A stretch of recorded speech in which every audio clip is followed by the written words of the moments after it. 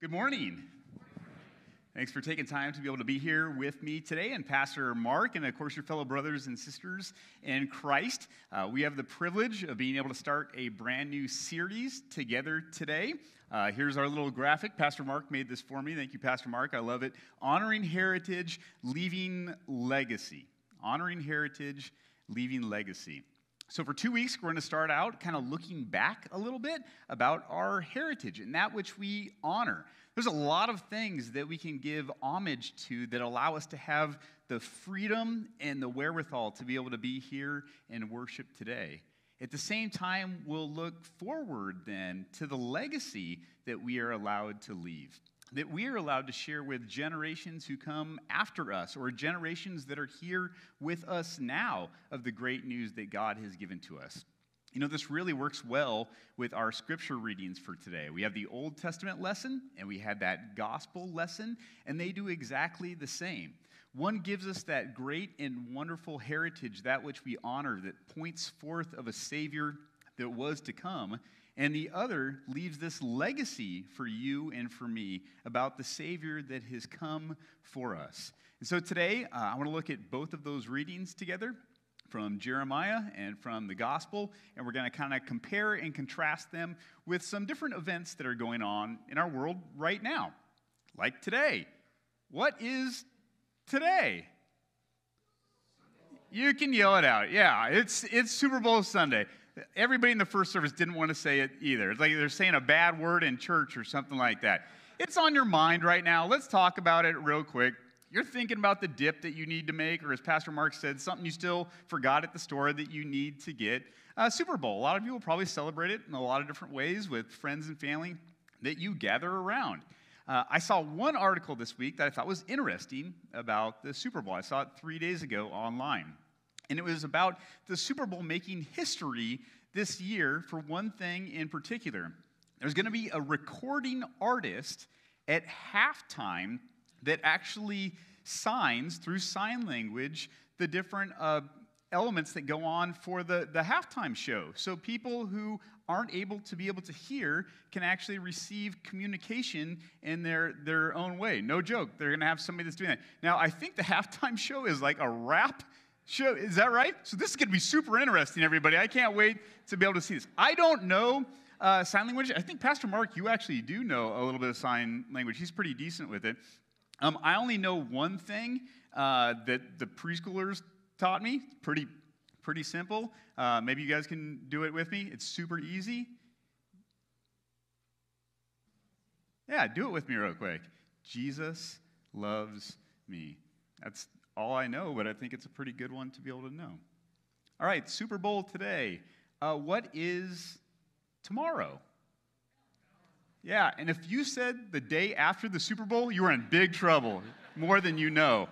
Yeah, tomorrow is Valentine's Day, and we, as American adults, will spend $23.9 billion on gifts and different experiences tomorrow. Think about that. There's only about 250 million adults in America, and as Americans, we'll spend $23.9 billion.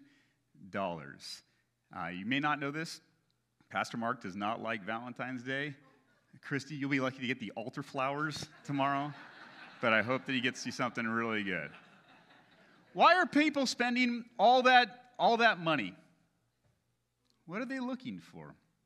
What are they hoping? Yeah, I guess to put it easily, it's love, right? They're hoping to find love. Why do we have this day? It's got some interesting history that goes along with it. So let's look back a little bit at our heritage today. Let's look back at our heritage.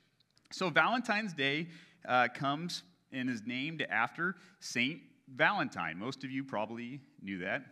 He was a priest that lived in the 200s, and during that time, he was under the Emperor Claudius.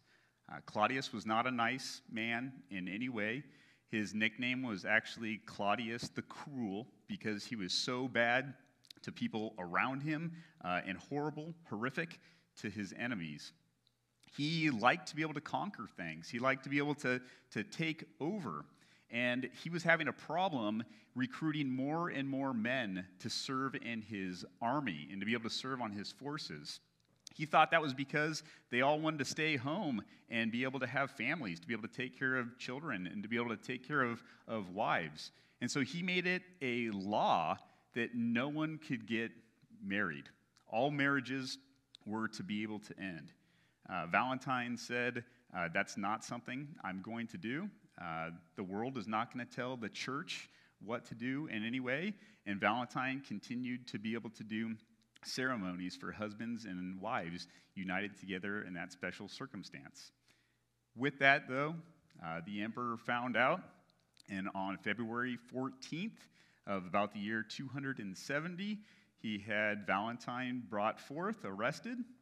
He had him clubbed, and then he had him beheaded. I haven't seen that Hallmark card yet, but it's out there somewhere. Yeah, that's what we celebrate tomorrow. But more importantly, we look back and we have this martyr that stood up for what he believed in. Better yet, this martyr that stood up for what God said was correct, not just what he knew to be true. You and I are called to be able to be martyrs for our Lord. And there are many people that have come before us as we honor the heritage that we have. All the disciples, all the apostles, of course, Jesus himself. And to be a martyr doesn't necessarily mean that we will die for our faith, but it does mean that there are probably a lot of things that we will give up for our faith. Again, not because we think it's right, but because God tells us it's right. There are a lot of people that will have that exchange of different experiences of love tomorrow, that they hope they have the perfect match with them. And you know what? The same thing happens in our gospel lesson for today. Jesus has come to the people, and they come from everywhere to be able to see him. The multitudes are just pouring out. And so let's see what happens with the people today, again in our scripture text. It says that the people had come to see Jesus, to be able to hear him, and to be healed of their diseases. Those troubled by impure spirits were cured, and the people all tried to touch him because the power was coming from him and healing them all. Imagine what that must have been like, all those people just wanting just to be there with Jesus, cheering him, just wanting to be able to touch him. We might see that a little bit in the Super Bowl today, right? You'll get tens of thousands of people that are gathered around cheering their team on, right?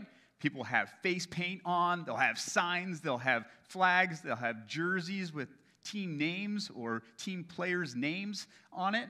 They'll hang over the tunnel as the gentlemen come out trying just to be able to touch them, just to touch a shoulder pad, to be able to say, I felt that power for just a second. And that's the scene that we see today, but more impactful on the side of Jesus. But you know what happens every time we have a Super Bowl game? We always, of course, have a winner, but we always, of course, have a loser, too. All of us know what it's like to lose. Maybe you've been rooting for your favorite team, and it seemed like they had it in the bag. It was gonna happen, and then that disappointment sets in, right? It's just, I can't believe that happened. How did he miss that kick? Did these guys really get paid to play this game? And you think those things, that disappointment hits. You had the bar set so high. I knew my team was the underdog, but they could do it. I knew my team was the favorite. They should have easily have done it. Today, when the people are there with Jesus, they start to see all these things. Jesus is healing people. Jesus is being able to take away their diseases. He's removing impure spirits, and they start to think, wow, what else can he do? What else can Christ do for me? Maybe he can remove us from the oppression of Rome. Maybe he can put us back on top. We can be those winners again. What are the other blessings that Jesus can continue to be able to give to me? He's already given me all these things. I bet there's a whole bunch more to come. But then a little disappointment sets in when we look at the text. First, Jesus looks at his disciples, and he says something very, very different. Because looking at them, he said, "Blessed are you who are poor, for yours is the kingdom of God." It's interesting. Blessed because you're poor? Maybe that's just for the disciples. They're followers of Jesus. Their reward is sharing the good word. They're out being able to do that. Maybe that's okay. They're poor. They're humble. Not for us, the crowd of people that are there that day. And then Jesus turns to the crowd that's with him, and he says something similar. Blessed are you who hunger now, for you will be satisfied. Blessed are you who weep now, for you will laugh. Wait, Jesus, I'm blessed because I hunger, because I don't have enough? Jesus, I'm blessed because I weep, because I just lost somebody in my family? That doesn't seem to make any sense. Well, maybe Jesus was just talking to his disciples. Maybe he was just talking to the crowd that was there that day.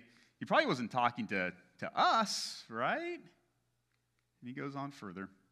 Blessed are you when people hate you, when they exclude you and insult you and reject your name as evil because of the Son of Man. Rejoice in that day and leap for joy, because great is your reward in heaven. It doesn't seem like such a great blessing that God pronounces down upon you today. When people hate you, when they exclude you, when they insult you, when they reject you. Does anybody like those things? But he says, still in this we are blessed. Often we will think that we are blessed because we have a good job. We will think that we are blessed because financially things are going well. We will think that we are blessed because our relationship with our spouse is fantastic. We will think that we are blessed because our health is in great condition. And those are all blessings from the Lord, but they do not determine if we are blessed or not. Just because I am feeling healthy today, but my friend that is in the hospital right now that is not feeling healthy doesn't mean that I am more blessed than he is. We are all blessed because of, well, that first song that we sang today, that we are children of God, that you and I are loved so much that God creates us, that he sustains us, and that he continues to be able to be here with us. So in our state now, as he says, no matter what your condition looks like, you are blessed. And I know that's hard to be able to reach sometimes, but it's the truth. Not because I tell you, but because our God tells you. Let's look at the Old Testament lesson and compare and contrast as we honor our heritage and honor those martyrs, all those prophets that came before us. And the prophet Jeremiah today gives us the word, and he says this: cursed is the one who trusts in man, who draws strength from mere flesh. That person will be like a bush in the wastelands, and they will dwell in the parched places of the desert. We understand this, right? Parched places of the desert. We just need to walk outside and go to the parking lot right before you get to your car, check out a couple of those bushes that are out there in the desert. They're not doing so good, right? Maybe you got a couple at your house, you're trying to nurse them along. You know it's not going to make it. That thing's, it's toast, especially when the summer comes along. It's dry, it's dead. And Jeremiah is making a comparison to us when we rely upon something. Cursed is the one who trusts in man and who draws strength from flesh. We love to be able to rely upon things in this world, even upon other people. And Jeremiah says, if you do that, your faith is going to be dead. You're going to falter. You're going to sin. The Bill Myers one day took me on a hike. We went on a hike together. And you guys should go on it right up at Spur Cross and Jewel of the Creek. There's a beautiful little creek right there in Cave Creek that runs down, and it has water in it for a good portion of the year. Real easy hike, super beautiful. Get out this time of year and experience God's creation. This is a picture of Jewel of the Creek, that little river that runs down there. And one of the neatest pieces, at least for me, is the trees that grow alongside of this river. They are just massive. They're like these 35-foot cottonwoods that look like somebody brought them from some other state and planted them right there along the river. There's beautiful. They're growing to perfection. Even if you look at an aerial view of it, look that up later today. You can't see the water because it's covered by these trees. It looks like this river of trees that run through there. It's beautiful. Well, that has to do with the next piece that Jeremiah tells us. He says, "But blessed is the one who trusts in the Lord. They will be like a tree that is planted by the water. It does not fear when the heat comes. Its leaves are always green. It has no worries in a year of drought and never fails to bear fruit." When we are connected with our Savior, when we are connected to God, that is when we are blessed. The one who trusts in the Lord. And the question isn't asked there, but it's totally implied when Jeremiah compares that dead, shriveled bush and this bright green tree that, by the way, is so flourishing, it is bearing fruit for others. The question there is asked, who do you trust? Do you put your faith in men, in the flesh, or do you put your faith in God and allow Him to do the rest? It's so easy to trust ourselves and to think that we are blessed when things are just going right in our lives. We need to recognize that we're blessed at all times and in all places. We can try to rely upon people around us and see how that goes for us. You can rely upon doctors. You can rely upon economists. You can rely upon scientists. You can even rely upon pastors. But in the end, we're all just people who are fallible. We make mistakes. We don't do everything correct. Or you can rely upon God. You've probably heard the name Helen Keller before. She's the one that's sitting there on the right. Helen Keller was unfortunately diagnosed with a really bad infection at 19 months old. And because of that infection and it being so bad, she lost her sight. The other woman pictured there, in which Helen is seated with, is a lady named Anne Sullivan. You might not know her as well. She met Helen when she was about 6 or 7 years old, and she actually is also blind herself. And she took on the task of being able to teach Helen how to communicate. And so what she would do is spell out letters inside of her hand and then allow her to touch something to know what that was. D-O-L, and touch a doll. D-O-L-L, doll. D-O-L-L, doll. And then she would do that again. W-A-T-E-R, water. And back and forth until she started learning tons and tons of words, all different types of vocabulary. And finally one day, Anne says she spelled in Helen's hand the letters L-O-V-E. But Helen sang back to her, "What is love?" She didn't know. It didn't have a definition for her. It didn't make sense. It's something that she was searching for. And to be completely honest, it's something that doesn't always make sense in our world, too. And it's something that people are always searching for. But the good news is, God has given us a super loving answer. And He does so in His Word. I don't know if I can define it better than this anywhere. This is how God showed His love among us. He sent His one and only Son into the world that we might live through Him. This is love. Not that we loved God, but that He loved us and sent His Son as an atoning sacrifice for our sins. You see, God looks down at this world, and He too sees people who have a horrible infection of sin. Because of that, people who have been blinded to what true love actually is. But in His infinite mercy and grace, He sends a teacher down to us who knows just what it's like to be able to face the things that we face on this earth, to be able to live here with us, to be able to live here for us. One who comes not with billions to be able to spend upon us, but with a love that covers billions and billions of sins. And today, Jesus does that just for you and just for me. It's the heritage that we get to look back upon of the martyr that came to be able to give us perfection, that came to be able to give us his love. And he signs that perfectly with his hands upon that cross for you and for me.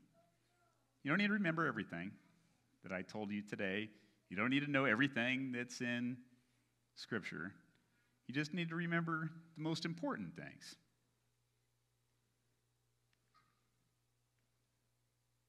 Let's pray.